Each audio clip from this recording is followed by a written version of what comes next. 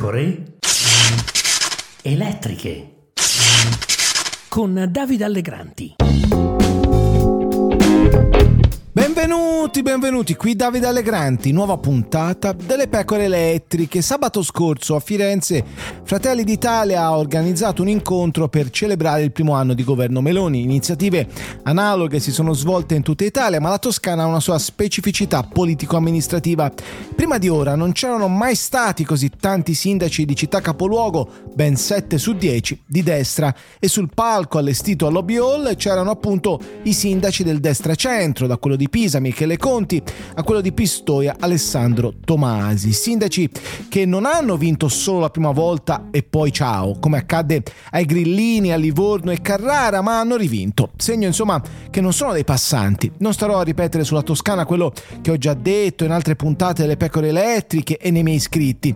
Vi invito a leggere Come si diventa leghisti, che scrissi nel 2019 per Utet, e l'ultimo libro Quale PD per la terza. E se non vi sembra troppo invecchiato potete anche recuperare, se non l'avete mai letto, Siena Brucia, che scrissi nel 2015.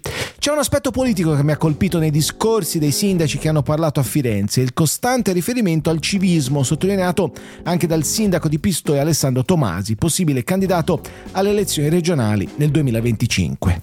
Sul mondo civico, guardate, sì, il mondo civico si è avvicinato sicuramente per la figura del sindaco, per il metodo di elezione che c'è nelle città, ma noi dobbiamo essere molto orgogliosi perché di fronte alla paura, vi ricordate tutti voi le vostre prime elezioni, voi non potete stare con i fascisti, le idee hanno prevalso sulla paura. Le persone si sono unite a noi nel mondo civico facendo liste, esponendosi, candidandosi, dove prima magari ritenevano addirittura di mettere a rischio il loro lavoro, le loro relazioni sociali, l'hanno fatte per il sindaco ma anche per l'idea che proponiamo. Quando le idee vincano sulla paura, io credo che si sia aperta una breccia che è la più temibile per i nostri avversari, perché devono togliere dal loro armamentario le armi della paura.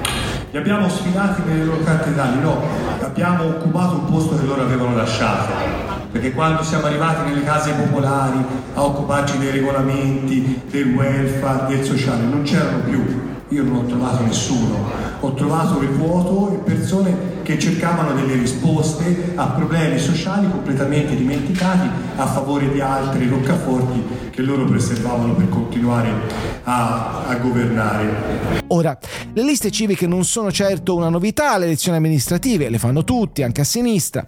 Per la destra però hanno avuto un contributo determinante per la vittoria degli ultimi anni. Prendiamo i casi di Pistoia e Pisa. Nel 2022 Tomasi è stato confermato sindaco di Pistoia al primo turno grazie anche alla sua lista civica, Ale Tomasi Sindaco, che ha preso il 17,3%, arrivando prima nella coalizione, più di Fratelli d'Italia, che poi è il partito di provenienza di Tomasi. A Pisa, Conti quest'anno ha rivinto le elezioni grazie alla lista Michele Conti Sindaco, che è arrivata seconda nella coalizione con il 14,5%, non molto lontana dal 17% di Fratelli d'Italia. Le liste civiche aiutano i candidati sindaci a essere più trasversali e togliersi di dosso l'etichetta dei partiti politici che in una regione come questa potrebbero spaventare l'elettorato più moderato. I flussi di voti, secondo uno studio dell'Istituto Cattaneo, ci dicono che per esempio a Pisa la strategia ha funzionato. Lì è infatti mancata la ricomposizione del popolo della sinistra. Al primo turno una quota non marginale di elettori che alle elezioni politiche avevano votato per la coalizione formata da PD, Sinistra e Più Europa alle amministrative ha sostenuto il sindaco uscente Michele Conti. Si tratta dell'8,5%.